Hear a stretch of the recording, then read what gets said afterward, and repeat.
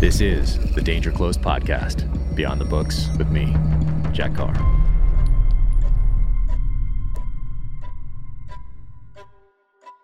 Welcome to the Danger Close podcast, an Ironclad original presented by Sig Sauer. My guest today is Lieutenant John Norris. He is a retired California Fish and Wildlife game warden and the author of War in the Woods and Hidden War.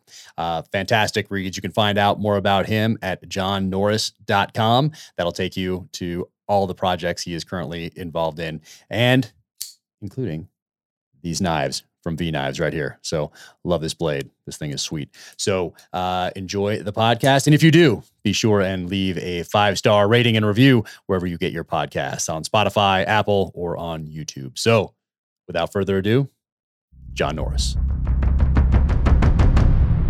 What's up with the wolves up there in Montana these days? What's a little bit about that background? They are very, very prolific. You know, we're hunting them now as residents and non-residents on, non-draw tags over the counter, regulated very carefully. And we're seeing them everywhere. So, wow. And ironically, where I'm hunting, which is a very, very dark, remote area, north of us here, between here and Canada, I'm seeing a lot of them. But I'm still seeing moose, and I'm still seeing elk, and I'm still seeing black bear, and I'm still seeing white-tailed deer. And because they're having a little bit of hunting pressure for the conservation model, things are better. They're a lot better. Now, before we opened up that hunt, it's probably been 4 or 5 years now, we were having, excessive elk herds hammered. My hot spot, whitetail spots were just absolutely, denuded. Really? They were a little too repressive because they just weren't in check. So we're starting to see that balance because of a good conservation hunting model, and it's encouraging. Now I'm seeing everything on the cameras again and in the woods. It's cool. Yeah. Nice. Now, did they put in the, I keep meaning to research this more thoroughly because I do get asked about it. And my answer is always, hey, I need to do a little more research. I haven't had time to dive into it as much as I would like, because I am fascinated by it. So when they reintroduced the wolf, did they reintroduce the wrong type of wolf from a different area or something like that? I heard rumors about that. Like, what did they do when they reintroduced wolves and did they do it in Montana, or were there other states that there were a lot of other states. Yeah, they've always been here in Montana, so it wasn't really a reintroduction of a wrong species or anything. It was just they went unchecked. They continued to go unchecked. Some of the problems we've had, like we talked a little bit about when you were on our Thin Green Line podcast, the grizzly, the inland grizzly was under that same type of deal. There just wasn't any regulation. There wasn't any monitoring. And, Glacier National Park, that's a stone's throw from some of our mutual friends. All those problem bears are dropped right here in the Yak and the Cabinets where I'm at. And as a result, we're having a lot of, negative interactions with grizzlies that can't be hunted. That same problem was going on with wolves until they opened up that season. And now we're just not having that problem. We're not, seeing them coming into cattle as much and, elk herds in the open as much, just because there is that pressure. Some of the other states that are reintroducing them, my old home state, and I know you spent a lot of time in the Golden State as well. Yeah. We've got some timber wolves up on that northern border coming in, and we're watching really careful. And, that's going to be a precarious situation. We hope those wolves, do okay. But at the same time, with depredation issues, and they're going to be a protected species, how's that going to be in the conservation balance? It's going to be a challenge for sure. Interesting. So those are getting reintroduced in other states and coming into California, or is California reintroducing those? Well, they got reintroduced and they drifted into California off that northern border. They started coming off the Washington-Oregon border and peppering in, and now we're kind of monitoring. Wow. Kind of a small pack, and they're all named, and we're seeing them on cameras and things like that. So I've got a lot of old friends and old allied agency colleagues kind of keeping me in the loop on that. And I'm in California a lot still, obviously, for everything from Hidden War and, cannabis cartel enforcement business and desert racing now that I'm doing, and still I saw that. Very connected to California. I can't get it out of my blood on those wildlife issues because it's such a diverse state. Yeah. Oh, that's amazing. Are any of those ones that were reintroduced, are they tagged in that sort of thing and to study and figure out where they're moving and that sort of thing? Or did we just reintroduce them and then all of a sudden they just went and off, unchecked essentially? Yeah. Many of them are tagged. Many of them are, GPS tracked as well. And they're tagged and identified. So that'll be the long-term study to see how these states that haven't had wolves in the past, especially a very urbanized state like Cali, it's going to be super interesting to see how that all fares. So, and it's all happening around my colleagues still operational in Fish and Wildlife as conservation officers. Even our Spec Op Met guys, a lot of them reside up there, right where these wolves are dropping in. So our canine guys are watching it closely, and it's an exciting time. It's an exciting time to see what happens with those critters. Yeah, that's wild. That's wild. So I got both your books here. I recommend them to people all the time. Oh, I appreciate that. And these are awesome because they're more than just like, what you did, it's an education. And I love both of these books, War in the Woods and Hidden War. You did a fantastic job with both of these, but taking it back a little bit, when did you know you were going to go into, to become a warden, to take a step into that line of work? Was that always something that you wanted to do growing up? Because I know you grew up outdoors and you grew up in California and kind of moved into this line of work with a solid foundation already built. So when did you decide you were going to make that leap and do that for as a profession? Yeah, brother. Unlike a lot of my colleagues that, grew up hunting and fishing, which I did as well. Came from a long line granddad, being career Navy, military, my dad military as well. And growing up kind of in states like Montana and Oregon and California, it was always in our blood, respect the outdoors, protect your wildlife, waterlands, and wildlands and waterways. But at the same time, live the conservation ethos, always harvest and consume and utilize every part, respect the animal you take, the fish you catch, whatever the case may be. But unlike my colleagues, I never met a game warden in all those years from 9 years old when I got my hunter education certification with dad's help, broke my first clay with a 20 gauge and then went waterfowl hunting, got my first cinnamon teal with him. All the way until I was in college, I never met a freaking game warden in the woods. And that's the only reason I did not target that career earlier on. So I was in an engineering program, an impacted program at San Jose State in the Silicon Valley, where I'm from, and also about to join up an ROTC program for special forces through college, go into the military. And on winter break, between semesters of my first semester in engineering school, a game warden contacted me and one of my best friends, one of my Baja racing buddies, actually, 13 miles in the backcountry in the middle of December. Dumb college kids with the wrong equipment, soaking wet. And we kind of had a camp and actually an illegal campfire going at this horse camp. Game warden comes in his 4x4 out of nowhere, off this steep hill, no backup, by himself, steel horse he rides. And he's checking us thinking we're poaching black-tailed deer, out of season in prime rut, because that state park, Henrico, has those big deer in it. He finds out we're not poaching. We're just out backpacking, loving the outdoors, being dumb kids. But when I realized he wasn't a park ranger and he was a game warden, what is that? And then I bent his ear. I kept him there for 2 hours. And awesome. I mean, I just lost my mind. And, Jeff, my longtime partner, just looked at me and goes, dude, what's with you? You look different. I go, you know what? I got to do some thinking on this hike. And we had 5 days in the woods, Jack. And when I get out, I got to make a big decision. And I did. I literally changed my major to criminal justice. I started the application hiring process, early on, because in the early 90s, as a white male without military preference points, very, very hard to get into a game warden position because there were so few slots. And I was lucky enough to score high enough to get in. And through a 2-year process, as I was finishing undergraduate work before my graduate work, I got the call. And I was in the academy in 1992 at Napa Valley College and running with it. And, starting in Riverside County, and San Diego County, not too far from where you did a lot of work with the teams, and had a great 3 years in Southern California because I was like drinking through a fire hose. I mean, I bet.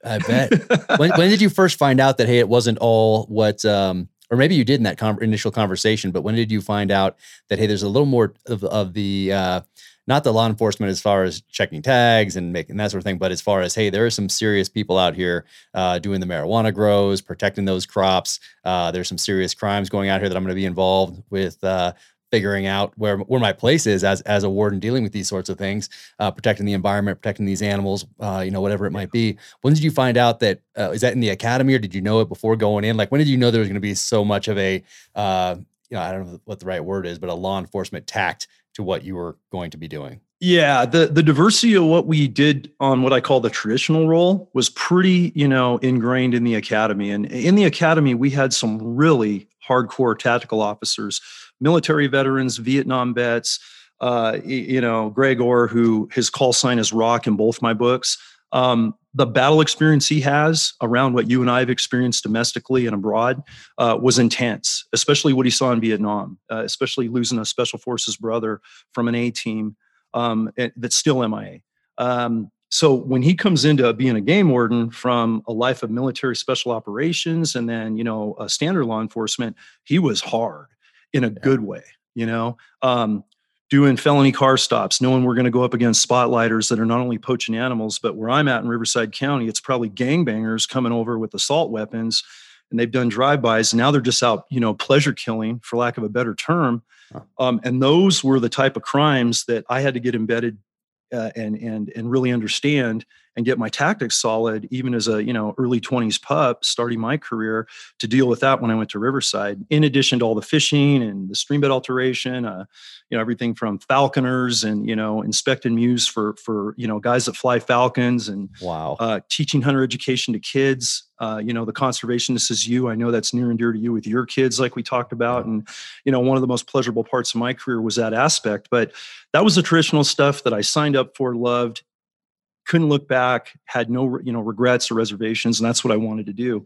And the first 10 to 12 years of my career, that's what I focused on. The whole cartel, trespass grow, embedded ecoterrorism in America, none of that was really known to us at the time. The cartels were just starting to come across the border on the San Diego side and starting to embed in our national forests, like the Cleveland National Forest, Anza Borrego Park that you're familiar with in San Diego County. That was all starting in the early to mid 80s. So they hadn't really been embedded in America that long.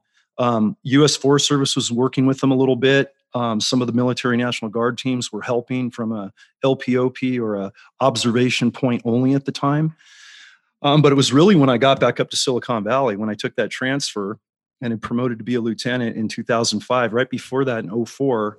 And the first chapter of the first book, War in the Woods, really goes into this, that I discovered my first, trespass cartel grow in an area that was so sensitive environmentally. It was the perfect storm for the worst type of situation. And just to abbreviate that and not, go too far into the book for time, issues. Good friend of mine that was a wildlife biologist that we all grew up with, working on his master's thesis on steelhead trout, red-legged, yellow-legged frog, all these threatened and endangered species, literally in the headwaters of Coyote Creek. That Henry Coast State Park, where I met that game warden, back in college, the headwaters feed that. And that is one of the last steelhead migrating streams that goes all the way to the Pacific Ocean out of the South San Francisco Bay. That's how sensitive this waterway is. And the fish that migrate and everything he was studying for this 5-year study. And about year 3 in 2004, I get a call, and GI, codenamed in the first book, says, "John, this is some crazy, man. One of my streams is flowing great. It's April. We have all this winter runoff, fish, fry, frogs, everything's good. But I got a totally dry stream on one end, all this plastic and junky debris in a dry stream, and everything's dead." And that's, oh crap, what does that mean? And so from a traditional standpoint, I'm thinking, is a cattleman diverting water for a cattle operation? Is it an agricultural water diversion? That's typically the stream bed alteration cases, Jack, that we would see on the traditional side. So I put him in the truck, take him to the top of the mountain. We dive deep. Just you, without a partner, just you and him? Just me and him. That's it. Yeah. In those days, if we had a ride along that was savvy and we weren't going into anything that we, kind of had a threat matrix workup like we would operationally now, it didn't have any clues whatsoever that it would be anything but a typical sedate water diversion. So I throw him in the truck. We go. And with that, what do you have on you? Like, without being prepared ahead of time, like knowing, hey, we're going into this grow. What do you have on you? What is it? Just a sidearm, or do you have a rifle in the truck as well? What are you carrying at this point? Yeah, that was before we had an official battle rifle, which I'll talk about with you being another firearms guy like myself. We were carrying a hodgepodge of stuff as long as we could qualify, get them armor inspected, and I ran an M4. I run an M4 with a Trijicon ACOG on it. I ran, with bonded rounds in the 5.56, knowing that I was going into very brushy terrain, and having, hunted all my life with bigger calibers and knowing how these bullets perform. I could kind of pick my ammo at the time. So that was cool. I had the M4. I had my Glock duty pistol, Glock 22, 40 calibers, what we were issued at the time. And, my partner, GI, who I'm going in with, very savvy and proficient with weapons. Field craft is top notch, second to none in the woods. a lot of hunting time, but he's an unarmed civilian and I can't really have him armed on an operation. So he's a very good asset, but doesn't have a firearm. And we're going to go in here. I've got a radio, I've got a cell phone, but of course we dive into a canyon. There's no radio coverage. There's no cell service. And we're going straight down a mountain about 1,000 feet. And then we get into the canyon. It's like a pristine Grand Canyon of waterway, and it's bone dry. And there's the water diversion where the cartel guys have built up a check dam. They've got a water pipe going down a dry creek, and it's kind of follow the rabbit hole. You know, what are you going to find at the end of the pipe? And sure enough, as we stalked carefully and concealed down through that canyon, we started to see, 18 to 24 inch tall marijuana plants on both sides of the creek, all the bank vegetation gone, which is a big environmental problem. Then we started to see, camouflaged encampments and hooches and a kitchen and a cooking area, big bags of fertilizer. Had no idea at the time these EPA banned poisons that we started to learn about much later in the game. They were all in there. The carbofuran, the metaphos, the nerve agent, that's banned from use in America for any agriculture. Cartels have to smuggle it through the border infiltration or from the oceans in Pangas, get it in Tijuana. And then we run into two growers, and they're in OD Green BDUs, and they've got their cartel monikers embedded and, kind of woven into their belt buckles, and the patron saint stuff I talk about in Hidden War, and, that whole, kind of ideology of what type of culture that encourages as far as environmental destruction and drug crimes and human trafficking. And they've got AKs and they've got machetes. And Jack, no joke, I think about all the operations you've done in your career and all the ones I've done on my side of the world. And I have never seen guys that were so protected knowing no one was in the area, yet so situationally aware. Wow. I mean, their field craft was top notch. They would be a 2-man unit. And as they were tending their plants, they would whisper and not talk. One would always, every couple minutes, look over the shoulder and check the 6 o'clock, check the tail gunner, like a tail gunner on a stack, like we would run. And whoever was like chopping plants or tending a water hose, the other one would kind of sit back and just have that situational awareness and be like a cover guy. Wow. And there's no. So when you run into these first two guys, are you like coming around, like come behind a tree and you're like, and you like steering the headlights, you both see each other? No. Or do you see them from a ways off, or you get the binos out and you're like what was that situation like? Thankfully it wasn't the former, man. Cause if we had gone eye to eye and not knowing what I would know later in that situation, it was going to be a gunfight for sure. And you're on foot, do you have your M4 with you, or do you leave that in the car? Oh no, the M4, as soon as I dive out of it, and as soon as I lose sight of the truck, the rifle goes with me, on any, and that was before any special operations unit. It's just how we trained our guys, and our firearms training was really state of the art. It was keeping up with the best law enforcement. We were getting a lot of stuff back from the sandbox from you guys on the military side, especially special forces we were training with independently. I got a lot of training in Southern California when I was down with Forest Service, starting my career with the 3rd Special Forces Group, which was freaking fantastic. I got to jump in with that opportunity, and that doesn't normally happen. So it was starting early. And then fast forward to this Silicon Valley drop into this canyon. We are just hugging the bank, just kind of using field craft like we're stalking animals, going in real quiet, doing slow peaks, moving slow. Okay. And when we got to see them and they had their backs to us and were kind of above us a little bit, but we were in a cut bank in the creek below them, we hugged the bank, we held tight, we were pieing out real careful. I always carry a tiny pocket pair of binoculars. We love those little Leica, those 8x20s or those 10x22s. Yeah. It's something I bought for the entire Met team when we formed up the unit, because those little binos you can, put up so slowly without being a target indicator, very little movement, and peek out, and you can really see details. And sure enough, that's when I saw what they were doing. And they were maybe at the time 50 yards away. They were not far. And we just had to hold position as they started to work our way. And I was waiting for that, here we go moment, ready to go. And just not the situation I wanted to happen with an unarmed civilian with me. No radio coverage. This was going to be a hard one to explain for sure if I went loud. And they got to about 15 yards and they tended some plants very, very close to us. I mean, it was crazy. And then they made that hook and drifted out of the canyon and doubled back. Whoa. So that was an eye opener. And once we got them out of the area, I looked at DI and Jack, I just went, all right, man, we got the location marked. We got a ping. Let's get out of here. We kind of did a quiet bounding overwatch uphill and out, got to the truck and just had that processing moment when I got to coverage. And then What's next, man? What does a game warden do in a situation like that? I just saw what I would later learn is the biggest environmental criminal we have in California and now in 25 other states for just the cannabis side of things. Had no idea they were involved in running human trafficking operations all over the country like they do now. You look at the synthetic fentanyl killing so many people from dirty labs back east.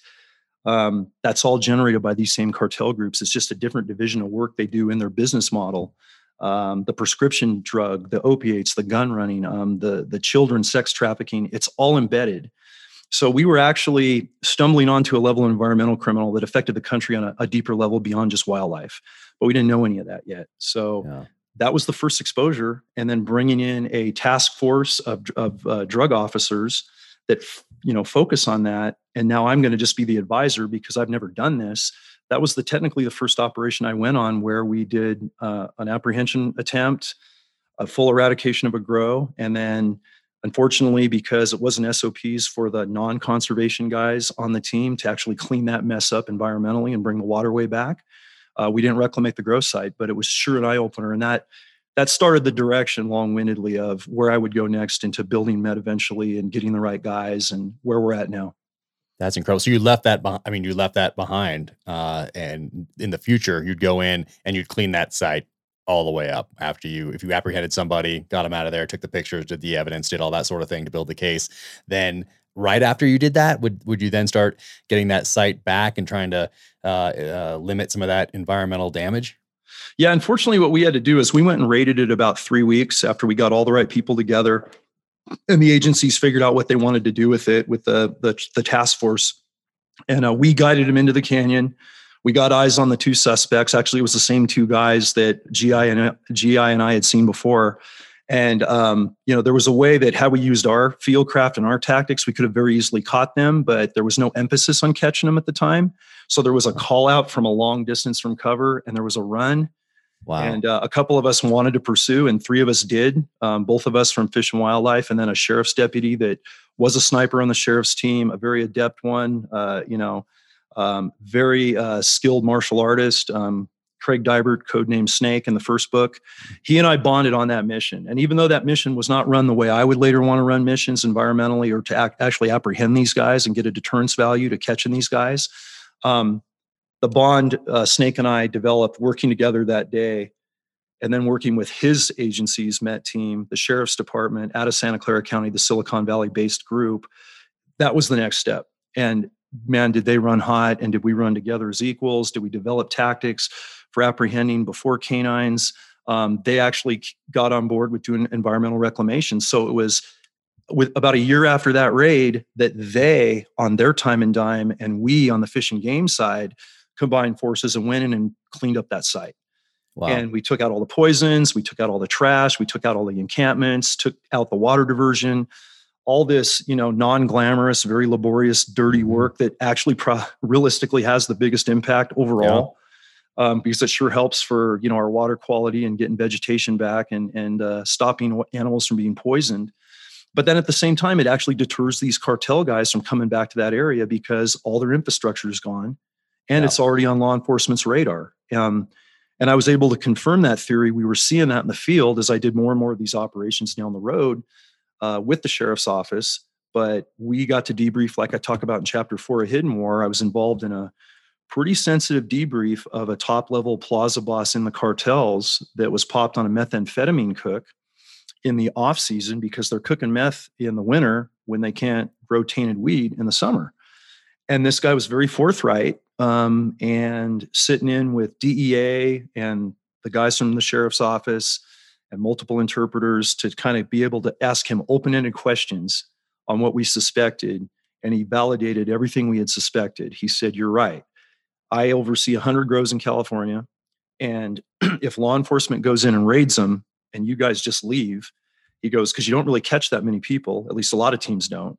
And you never touch or take our stuff. You don't clean up the pipe. I mean, all we got to do is wait a year or two, knowing how busy you guys are and how many grows you don't get. And we're just going to put a crew in there and test it. And if we lose it, we lose it. But if we don't lose it, we made $11 to $20 million profit on tainted weed." In the military, we call those guys new guys. New guys. Hey, new guy. Yeah. Go back right? down that canyon there and stay there for a few days and see what happens. Yeah. Yeah. Did you find that as your tactics evolved and you started to grow as a team and get more effective and efficient as a team and with interagency coordination and all the rest of it, did you find that, for lack of a better term, the enemy adapted as well? Did they put up lookout posts and sniper positions and things like that where they could see you coming early warning? I know they've had different sorts of like IEDs with what did you call it, toe poppers and things like that, dating way back, the punji stakes, like all that stuff for a long time. But did their tactics start to evolve based on what you did, just kind of like it does downrange with the enemy, particularly as far as early warning and getting people up in higher positions, getting that high ground to see if you're picking out avenues of approach that you guys would be most likely to take in so they could get that early warning going? Very much so. You just hit it on the head, brother. We started to see that when we really got a lot better at apprehending bad guys. Whether we were using light running teams and, using teams that had an apprehension mentality and a focus. We were, regimented that way from my organization. The sheriffs that I just mentioned were very adamant. And they were also the top snipers on their CERT unit. So these guys wanted to hunt bad guys the right way, and they all hunted and fished as conservationists, even though they weren't game wardens. They were just like you and I. So we got really proficient at stalking real close to these guys and getting them down. And certainly, with everything from L-shaped ambushes and other small unit tactics that you're familiar with and that I don't go into too much detail for OPSEC reasons, we got really good at it. And then when we formed the MET team and I was given the green light in 2013 to build a pilot program for our agency, and we had Canine Phoebe that you've heard about and read about, and we had Brian Boyd, her amazing handler, and other dogs coming on that Brian and Phoebe were kind of the template to kind of mirror for that particular type of operation in those conditions. The dogs were getting so good and the teams were getting so good that we were seeing punji pits for the first time, Vietnam era punji pits in national parks. So Whiskeytown National Park, 200 yards from a grow on a main public hiking trail, covered with the tarp, leaf litter all over it. A little. Where's that park? Where's that Whiskeytown is up in Shasta County. Okay. Yeah. And that was the first one. That was the first punji pit we saw. And then we saw 6 or 7 others scattered all over the state on numerous different operations on state, federal, local, private land, you name it. But that thing was set up just to be an anti-personnel hindrance before you even got to a grow site. And it had a backpack over it like a decoy. So any person or any cop or any operator would clear the backpack for any type of explosive, any type of weapon, et cetera, and step right into the punji pit. And unlike Vietnam that you and I are familiar with, where it was human feces on, the sharpened bamboo stakes that my relatives, encountered when they were fighting in Vietnam, and the Viet Cong punji pits, they just put the carbofuran, the pink death, as they call it, the banned poisons, they dip that stuff in these sticks. And that stuff is nasty, from the nerve agent, the anticoagulant element of that chemical. And when we started to see those, and we started to see LPOP, or what, listening post, observation post, overwatch posts for either scouts, and we'd see photos on cell phones that we'd capture later that they had sniper rifles on Overwatch. They were employing those type of tactics. And there were so many teams walking into this that had no idea because we just didn't have the intel. But we had seen enough of it, and my bosses and administrators had seen enough of it, of what we were encountering. And at that point, we had 3 or 4 gunfights. In 2005, like I go into both books, my partner Warden was shot through both legs by an AK-47 armed grower, a Zeta gunman, from that organization up there to defend a grow during harvest time. And this was, an eyesight of Google and eBay and Cisco and Facebook headquarters, not the typical place, Jack, you would think of, cartel trained gunmen protecting a multi-million-dollar cash crop, but there it was. Snares. I thought those weapons were illegal in California. How did they possibly get them if it was illegal? Yeah, funny. How does that work? Yeah, how did the bad guys get those? That's interesting. It's interesting. We lock it up, but somehow sometimes the bad guys just always have guns with gun control. Go figure, right? Yeah. So you can understand the frustration we have on the 2A issue, and I know you and I fight, staunchly on both our sides on that. And that's another example of all the guns we were finding. By the time I retired, I look at the stats, and some of them, they're in the letter jacket in Hidden War, but we were at 3 million poison, toxically tainted cannabis plants that we seized and destroyed. that had they made it out of the woods, they would have been all over the country on the black market. Kids that experiment with cannabis, which is everywhere, would have been ingesting this stuff on the black market, having no idea the poisons they were ingesting. Medical patients, the CBD that in the flower, or not the flower, but the leaves that's used for so many veterans, and different issues related to pain relief and anti-inflammatory. All that stuff is tainted if it comes from these sites. And we had no idea. So the booby traps were just everywhere. They were everywhere. Poppers, like you said, noisemakers, a lot of cans on monofilament and mixed in with really dry cuts of manzanita limbs and branches, so that even if you hit that tripwire a little bit, you're going to make a little bit of noise. And I mean, as snipers, one of the biggest thing in fieldcraft training, that was the hardest part of sniper school for me. Yeah, for me too. Right? And I'm sure for you, is deploying and not getting burned by our instructors for making a movement the wrong way or making noise somewhere. And brother, these guys are good. My hat's off to talk about an enemy you're fighting at the highest level, because they're living out there 6 to 8 months a year. They have escape trails. They know every part of their trail.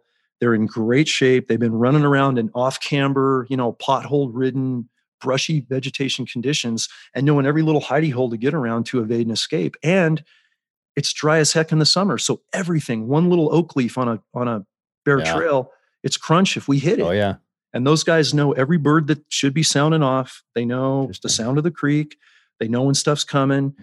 So it made for a very challenging stalk and a very challenging hunt. But one that, again, you got to dive into, and someone's got to be doing it, because this is the environmental crime of this century. It truly is. Man, it's so incredible. And so what did you see after you apprehended some of these guys, after you started apprehending some of these guys? Did you stay with it and follow the cases all the way through to fruition, whether they were let go, whether they served a little bit of time, whether there was some, what happened? Was there some sort of a pattern that you saw, or that you saw California could have done better, or what happened after you do your part and you hand them off to that next level of the justice system?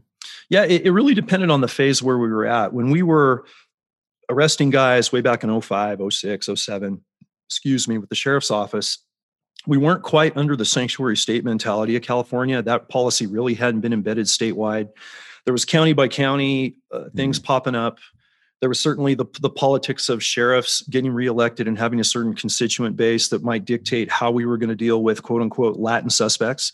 And because these trespass growers are 95% cartel Latins from Mexico and embedded, they are not citizens. And the discussion of, well, are you guys anti-Latin? Are you anti-immigration? What's the story? And we're not any of that. I mean, it's not even an immigration issue whatsoever. It's really a public safety within American borders and environmental crime prevention in American borders against deportable felons.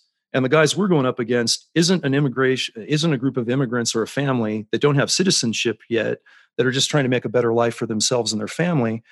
These are deportable felons on international watch lists that have murder, they have rape, they have narcotics trafficking, gun running history already in the books. They've maybe served time, maybe they've just been on an international wanted list in Mexico, maybe bouncing all over the world. Some of those gunmen that we were running across, and some of the gunmen that were actually coming back to take out hits on officers that had hindered their operations, had passports, from France. They were floating all over the world. I mean, literally, no exaggeration. They were almost synonymous with some of your excellent storytelling that, James Reese is encountering through all your great books that I've been privileged to read. So, but it was truly happening.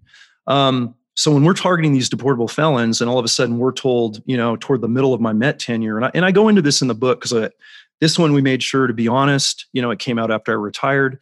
And when I get into the couple last chapters of Hidden War, the last gunfight we were all involved in while I was still running the team was in the summer of 2017, Chapter 9, Sierra Azul, literally about 10 years after my partner had been shot on the Santa Clara County side of Sierra Azul Open Space District. Now we're on the Santa Cruz County side because since we started regulating cannabis in California in 2016, so many agencies said, hey, we're not going to chase cartels on public lands. Why are we going to bother? Why are we going to risk the damage to ourselves, getting in gunfights when no jury's going to convict these guys with regulated cannabis now? And they're not going to get deported anyway. It's a sanctuary state. They're going to be released.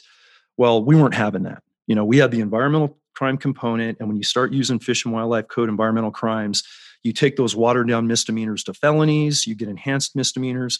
So we still had a crucible that could be effective. But we were told, don't work with ICE, don't work with Border Patrol, don't work with Homeland Security, literally from the governor's office all the way down on these cartel cases, when I'm federally deputized, Jack, as well as being a state, badge carrying game warden. And under our policy, it was straight up, wait a minute, under policy, of course, we're going to work with another federal agent. We're here to protect America. We're all sworn under the same oath. Doesn't matter what our, forte is. And that actually happened in that case after getting in a gunfight with a gunman coming down on us in the kitchen. He survived. None of us got hurt or hit. Brian's second dog did a fantastic job of redirecting that guy's pistol with a dog bite at just the right time. And we were told, and my administration was so frustrated that they had to call me. I was actually up in Montana, kind of on a break from that mission, sorting my head out in the yak in one of my spots. And I get the call from my captain, and she goes, I cannot believe I got to tell you this, but that suspect that's going to come out of the hospital any day, we can't have any contact with the feds on information on this guy, blah, blah, blah, blah, blah. You can imagine how that went over with the team. Yeah. And so, that guy was released. He never made his arraignment date. And I'm sure he went back to another grow site or to another meth cook or to a human trafficking ring, whatever he was doing in the organization, because he was embedded in everything. So to your point, yes, we do get frustrated. There are certain states that are doing it right, some that are not. The one thing we just keep harping on is just tell the story. Yeah. I mean, Americans need to know what's going on. And after your amazing career, for you to put this, into writing now and fictionalize what's truly happening in so many levels. And for me to be able to tell the story on the environmental public safety front domestically, and honestly, I think is the best thing we can do at this point. And just hope Americans see the value of, protecting our country the right way and protecting those beautiful wildlife resources you and I both love near and dear. Yeah, no, absolutely. That's why this is so important, and why I recommend these books all the time, not just because we're friends, but because there's nothing really else out there like it. There's nobody like you out there that's writing about these things, that's doing different visual series and things like that out there to tell this story, because it's not just, when someone sees the initial look, they think, oh, marijuana, oh, it's going to be legal. Oh, why do they, repressive government just keeping me from smoking my weed type thing. Right. That's not it. Like that, the environmental crimes and catastrophe that is attached to these illegal grows, that's the story. And it's for me, when I think about the contradictions and the hypocrisy behind people who just base their opinions on a single tweet from someone who also hasn't done the requisite, spent the time in pages of books or actually studying these issues, to just all of a sudden think that, hey, you're bad, hunting is bad, I want to smoke my weed, that's it. Like that's their thing. Well, what's really happening here is these illegal grows are just decimating wildlife. And in the books, you have the pictures, you have the mountain lion there. The same people that don't want to regulate mountain lion hunting in California, that turn a blind eye to the mountain lions that just get taken out of that state without any sort of without any sort of the benefits economically coming to that state from regulated hunting. They're against that, but they're not supporting you, and they're not supporting government agencies going in and taking care of these environmental disasters out there that are poisoning the same animals out there, and with no thought to, is it a kid? Is it a baby? Is it, is it female? Is it male? And none of that. They're just all drinking this water and dying. And all that water is going right into these other rivers, just decimating steelhead. And it's crazy that people don't put the time in. That's why I recommend these books so much to everybody, because you do such a good job of explaining that on the environmental side of the house. No, brother, I really appreciate the support. And I have a hardcore conservationist in you on the other side, man, and all the stuff we've done since we met. And I'm very grateful. And I like, I mentioned recently on a post when I got because I'm holding up one of my favorites right here. Yay, nice. Yeah, there's a new one. Oh yeah. And Savage Sun, to get to review it with you and kind of go over the archery and the conservation side of it was not only a real privilege and honor, it was just spot on. And when you care so much about hunting as a love for the animal and not a murdering of the animal and a harvest of the animal, and helping wildlife overall by being that dedicated archer, being that dedicated rifleman, and being a humane hunter. There's just nothing better. And it's doing so much for wildlife. And yet we're having, like you just said perfectly, this cartel invasion, and some states actually sanctioning this invasion for the sake of politics, for the sake of votes. It's inhumane. It's so un-American. And, when we talk about the cannabis side of things from the industry, I'm going to take the legitimate cannabis industry as an example. I'm going to talk about tier 1 growers in the Emerald Triangle in Northern California that know our team, that I've done work with, that were actually came to grower meetings where they were going to come out of the dark. They've been in the black market for 20, 30 years. They've been doing a strictly cash business, the whole smuggling ring. They're not they're not poisoning anything. They're very environmentally conscious. They, conserve their water. They don't use pesticides. They have the most organic, high dollar, quote unquote, cannabis that aficionados like. They get wind of this and they're willing to come out of the dark, and we're about to regulate in 2016. And I'm on a panel in a battle dress uniform, putting a PowerPoint up, and they're like, "Whoa, what's he doing here? He's going to work us. Trap. It's a trap. I know I have surveillance on the, in the parking lot." And I'm just like, "Hey guys, time out. Give me 20 minutes. I'm not here to arrest anybody. This is an education outreach event on behalf of California Department of Fish and Wildlife and all these regulatory agencies that we're going to try to step into the new world of cannabis regulation and try to make some environmental sense of it so it doesn't become a complete shit show." And I put up the PowerPoint with a lot of those pictures you see in Hidden War, some more graphic, a little more in depth. And I'm getting tears from some of the women. I'm getting guys pissed off and standing up. And these are, multi-million-dollar, previously black market growers that are not about that. Yeah. And when I'm leaving and going to my truck with my canine and packing up all my outreach supplies and throwing it in the patrol cruiser, and they're running to my truck, handing me business cards going, "Hey, Lieutenant, that's bullshit. We're not about that. We want to do it right. We had no idea the depth of what these cartels are doing. We are sort of aware of them. Here's my card. I have a ton of workers. You need to reclimate, clean up a grow site, free labor, whatever. I'll send my guys anywhere." I mean, that was surreal, Jack, to see that. And it was also one of the highlights of my career, because I think we finally unified where we were so diversified. And I look at this, this diversification and this polarization between the left and the right in America right now, and just how heartbreaking it is, the state of affairs in our great nation. But I saw that as a tail end career swan song to kind of bring people together and actually get them on our side. So we had the legitimate cannabis industry, and still do, on our side, not only in California, but other states that are trying to regulate. Terming us the Earth Warriors, kind of different term, for a tactical unit, but I'll take it. Yeah. But hey, it's like allies you had overseas that you had to foster and build and embed with, for the sake of everybody worldwide, not just America. And I look at that connection, that parallel, and I realize that's the only way we're going to make a dent on this thing, is having the legitimate cannabis industry involved, having them educate, having them politic, having them lobby where they need to when these laws get enacted. And one thing, as in the back of Hidden War, on that 10th final chapter, I kind of go into regulation, what works and doesn't work, and moving forward. We had regulated in 2016. It was the first time we recreationally regulated cannabis in California. We tightened up the medicinal marijuana laws, and everyone said, "You guys will be out of a job. This high-speed, low-drag tactical unit is a waste of money and time. You're going to be out of a job." And we knew they were wrong. And sure enough, it wasn't that we regulated, it's how we regulated that made it fail. Watering down the cartel trespass grow crimes to misdemeanors and infractions for juvenile cartel growers took everybody out of the game except us and the feds. Wow. And you can imagine how overwhelming that was.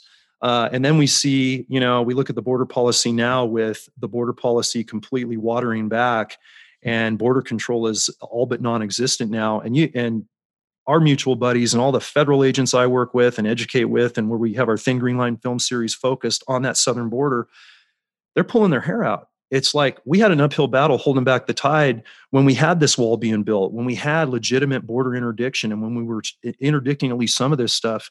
And now, the message of what's not working has never been more critical. So I feel very lucky to be, past the operational stage.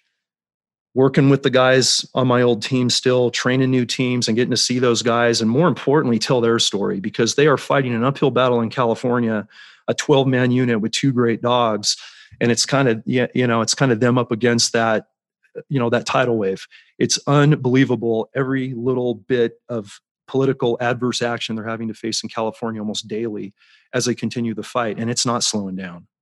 Yeah, no, it's heartbreaking. It's heartbreaking to see. And, most of obviously the state doesn't do the job that you're doing when you outline what's going on. You show the pictures like in these books, and you talk about that impact in these novels, in these books. Sorry.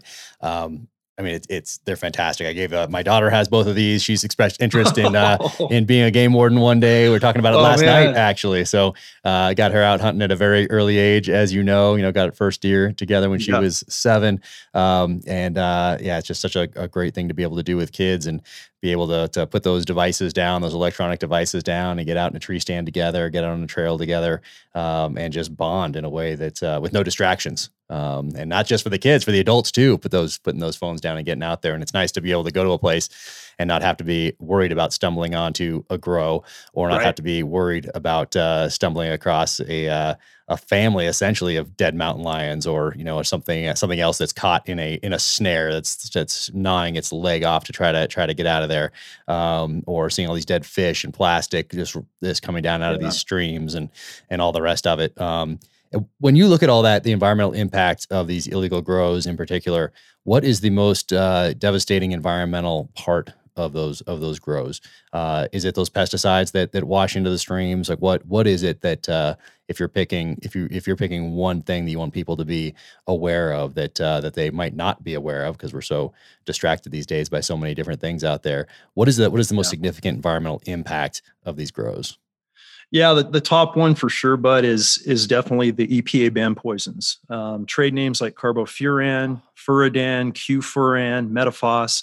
Got a bunch of color pictures of them, of what they look like. It's incredible. That part right here, like that part of your books, I was not aware of all those different poisons and why they were right? Why they were illegal and how they get into this country and why they're used in the grows. Like I had no idea before I read your books about those. But I mean, it is so tough to read about that. Nobody hasn't. I mean, I've worked with Border Patrol. I mean, I've been in the backcountry for my whole life, and I didn't. I knew there was pesticides, and I knew a little bit, about something.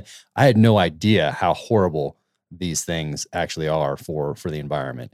It's rough to read about that. That's worth it. Just to find out about that is worth it, and to pass these books along to people that have no clue about those sorts of things. I guarantee you, most people have no idea what's coming across the border. They just think, oh, drugs.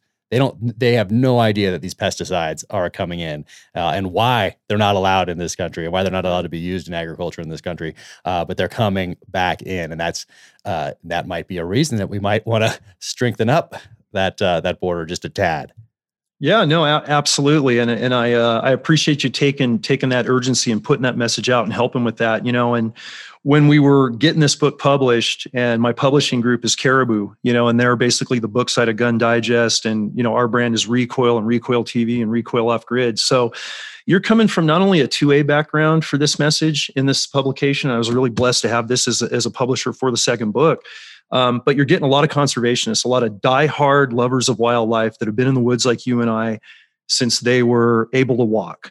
And when they got wind of this, they're like, what? Oh, heck no, that's not going to continue. We got to get this message out and get it out as far and wide as we can. And the thing with those EPA banned poisons that sucks so much, Jack, is, they put them on the plants. That's one thing. They put them on the flower and the bud material that people are ingesting unknowingly.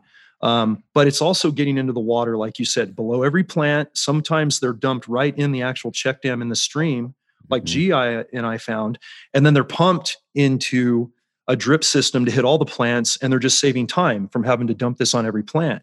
It ends up in the soil, so our canines with their paws are, they're basically susceptible to it. This stuff is so toxic on this weed and in these grow sites that, let's say a grower puts it on today and I raid that grow site tomorrow. All those plants are going to have kind of a white opaque sheen on them. And this is a good thing I talk about in the book with some pictures for people to realize, if you do find a grow site anywhere in the woods in any state, and it looks like white bird droppings or liquid paper or some sort of misty like white spray paint, you've got probably a very toxic hazmat, EPA banned chemical on it. If you just ingest those fumes, if you're downwind 50, 100, 200 yards and it's just been applied and you bring those fumes in, you can have respiratory lockup. I mean, it's that bad. Mm-hmm. In fact, it's so bad that when we go into a grow site like that, even with nitrile gloves, face protection, N95 masks, full decon kits, we cannot eradicate that grow for 14 days until it dissipates to a level that our hazmat equipment will allow us to take it out. And, these grows are in 25 to 27 states outside of the Golden State, the true weed Mediterranean state of California. So I can't emphasize, like you're saying, that particular threat enough. I will say, when we talk about getting back to what you said about, your kids and conservation, one, absolutely honored that your daughter might be a future game warden. And, it goes without saying, we've got her covered every which way if she does choose that. But the whole next generation of the digital age and what so many kids, I think, are missing out on, of what really inspired all of us that keep us going out there spiritually and driving us with the beauty of the outdoors, it's starting to come back. And I look at all the negativity we've had through COVID, through the politics of this last election, through the crazy stuff we're going on with other foreign entities that, are real threats to us now.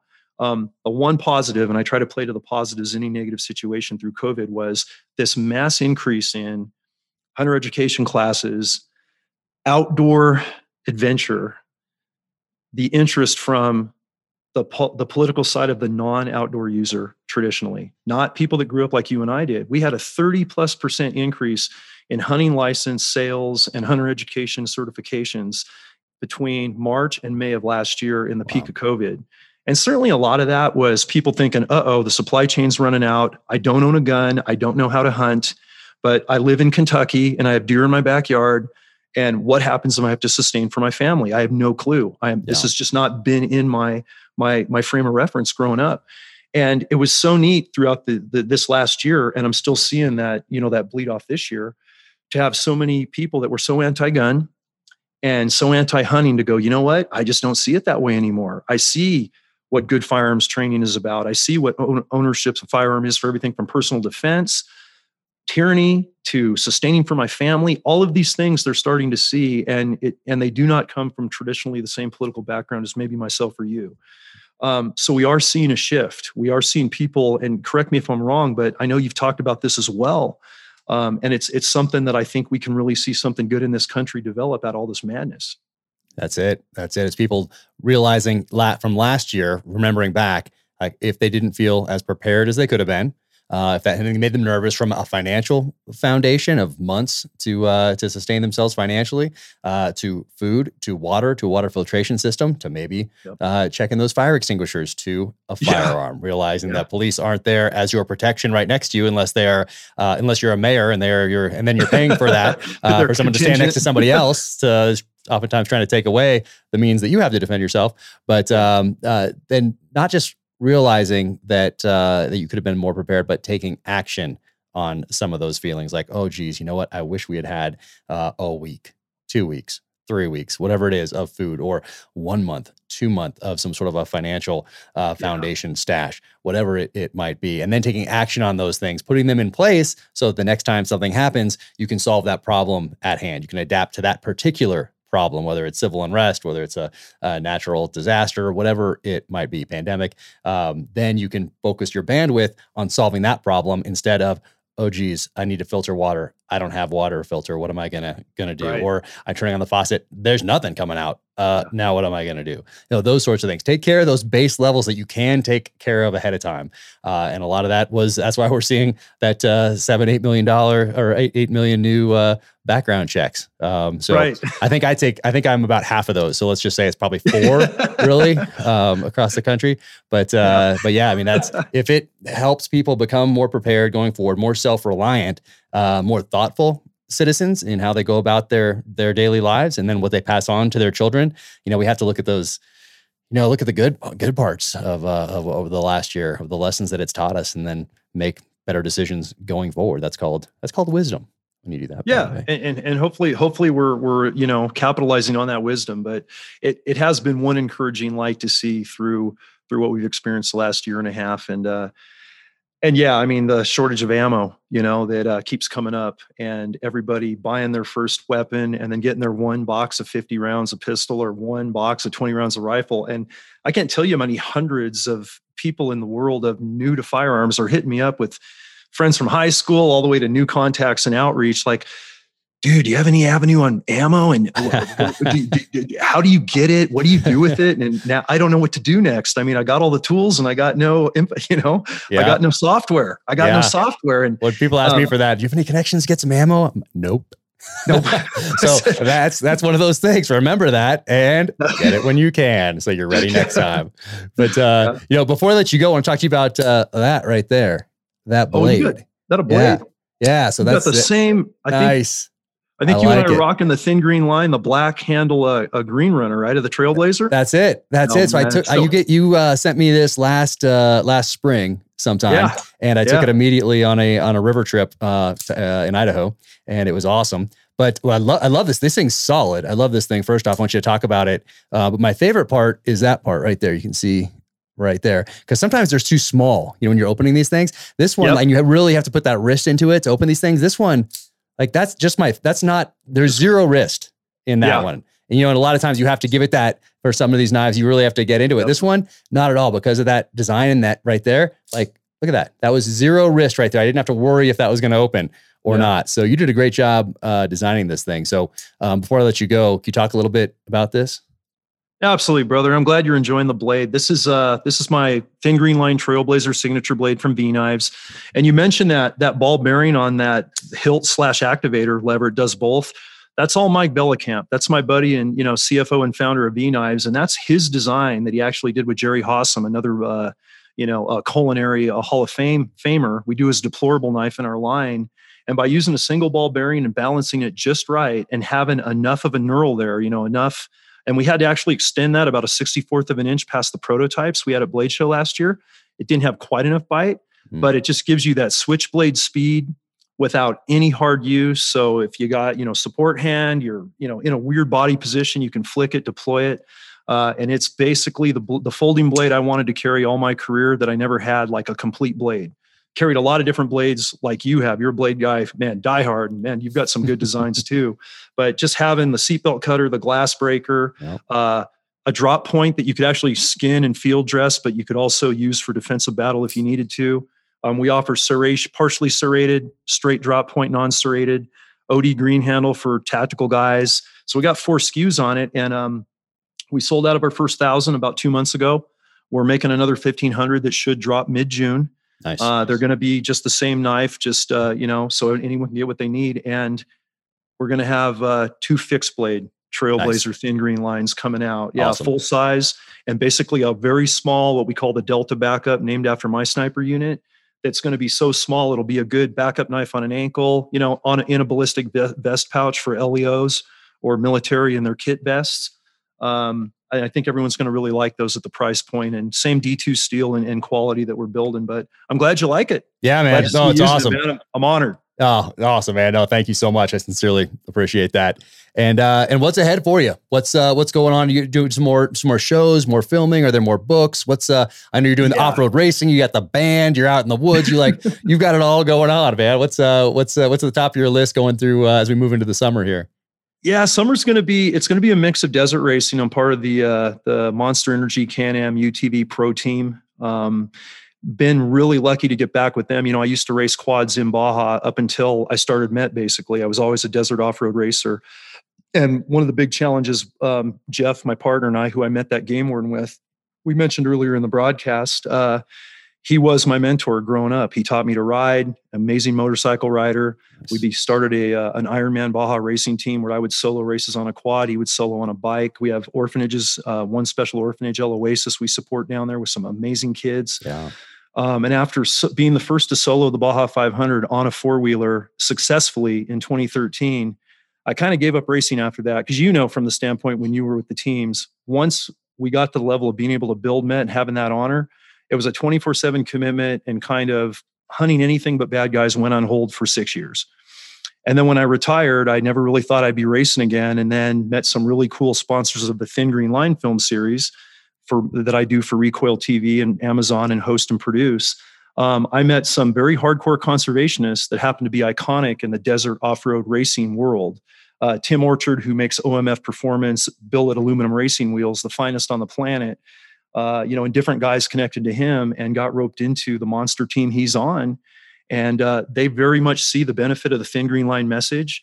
They want to see desert racers, represented as proponents of that and not destroyers of land, riding in proper OHV areas, being stewards of wildlife. They have the same passion you and I do, and no one really saw that. So we're kind of taking a lot of fun at desert racing, but making a little bit of message in it, of bringing them into the Thin Green Line and showing that the Thin Green Line is an exclusive military conservation officer. Everybody's part of it.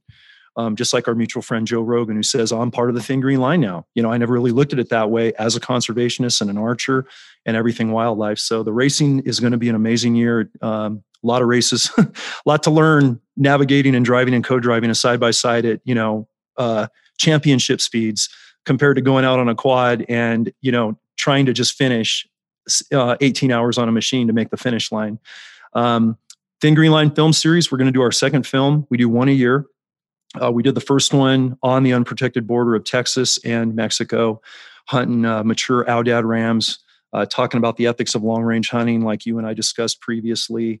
And we happened to be on a 55,000-acre super pristine ranch in Texas with all these amazing animals, and then having cartel interdiction and traffickers going right through the ranch while we were on the ranch, and having Border Patrol takedowns, that were highlighted in the first film. We're going to do another one down there. It's going to be an elk hunt. It is going to be in the Southwest again with that same group of outfitters that have seen the ramifications of cartel damage and threats firsthand.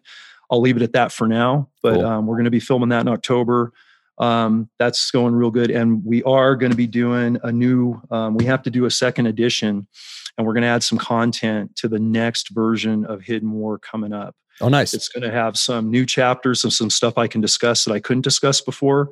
And also it's going to go into the ramifications of COVID on the threat to the Thin Green Line from cartel presence in the whole country, not just related to cannabis. So there'll be some more stuff there as well. Awesome. Awesome, man. And people can find you at John Norris, Nores. Correct. Yeah. JOHN-NORES on the website, on Instagram, and on my YouTube page, Jack. There's a lot of new content on that. Oh, nice. Not only the Thin Green Line film, but a lot of investigative news related to what we talk about in Hidden War. The documentaries we did for NRA TV with American Zealot Productions with Rick's team. Yeah, Rick's they're on there. Products are on there. We're adding a lot of stuff to the YouTube channel now, and people are really eating it up. So if you want to check some of that stuff out, guys, I think you'll dig it. And just want to say thanks for having me on, and so good to see you again, man. Dude, good to see you. And we'll put all that stuff in the show notes. That's a lot to keep track of. You have a lot going on, so that'll all be there in the show notes for everybody. And yeah, man, thank you so much for sharing this message, for educating me, my kids, and by default, all those other people who you'll never probably hear from, who you've impacted through this message, whether it's the books or the films or social media presence or whatever it might be. So thank you for being such a good steward of the environment and a role model for so many people out there. So keep crushing, man. I'll be following along, and hopefully we can get out afield together soon.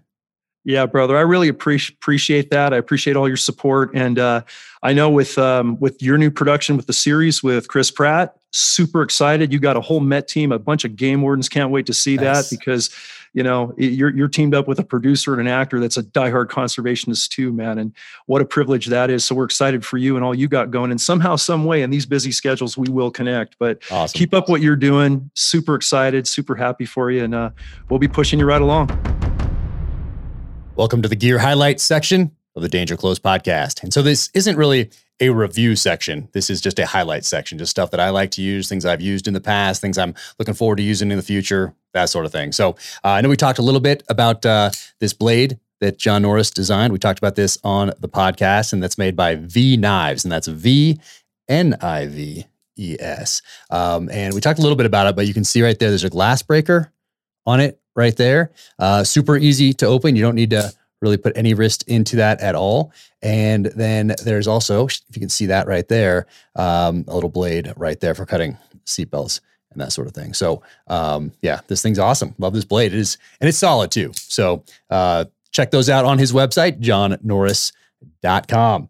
All right, what else do I have here? Since we were talking about hunting and conservation, that sort of thing, I figured I talk about something I'm asked about quite frequently, which is kind of my go-to rifle. So because I use a 300 Win Mag so much in the teams, I just know that round really well. And obviously it wasn't this exact rifle. This is a hunting rifle, a lot lighter. But I do love that 300 Win Mag round, just because I have a little soft spot in my heart for that round. So this is the rifle though. I've been using this since, I think I got this in 2012, I want to say, but somewhere around that time frame. But it's a Rifles Inc. 300 Win Mag, Remington 700 action, and titanium action. So the whole thing is super lightweight. Swarovski 3-18 Z6I glass on top there. And then I like this cheek pad right here. A bunch of different companies make them. This one happens to be Blackhawk, but it puts my cheek right at the right level for the scope here. And then this is the 165 grain Barnes right here. So this is just, that's what this rifle likes. And most all my rifles, they take, I shoot a bunch of different ammo through them to find out what it really likes the best. And then that's the round that I use with it, and build a range card, dope card based on that. So bam, Barnes 165 grain, Rifles Inc. 300 Winchester Magnum.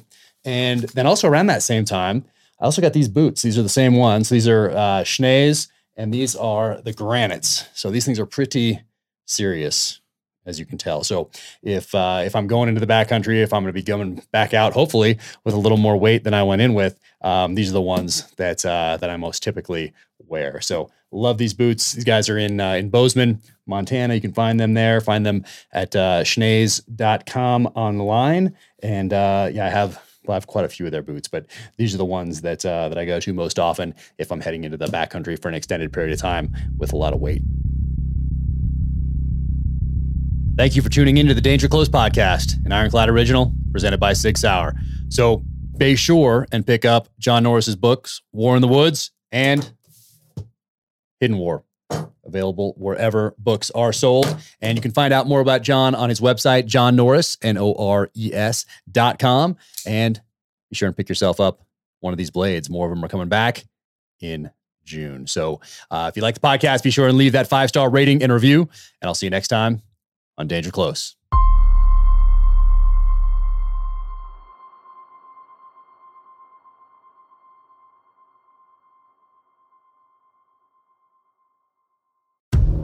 In case you missed it, on a recent episode of Danger Close, an Ironclad original, Jack Carr sat down with former presidential candidate Tulsi Gabbard. Set aside all the labels, because I've been getting asked this a lot, like, well, are you left or are you right? Are you progressive or are you conservative? What box do you fit in? Which box do you check? Completely. Are you an enemy or right. an ally?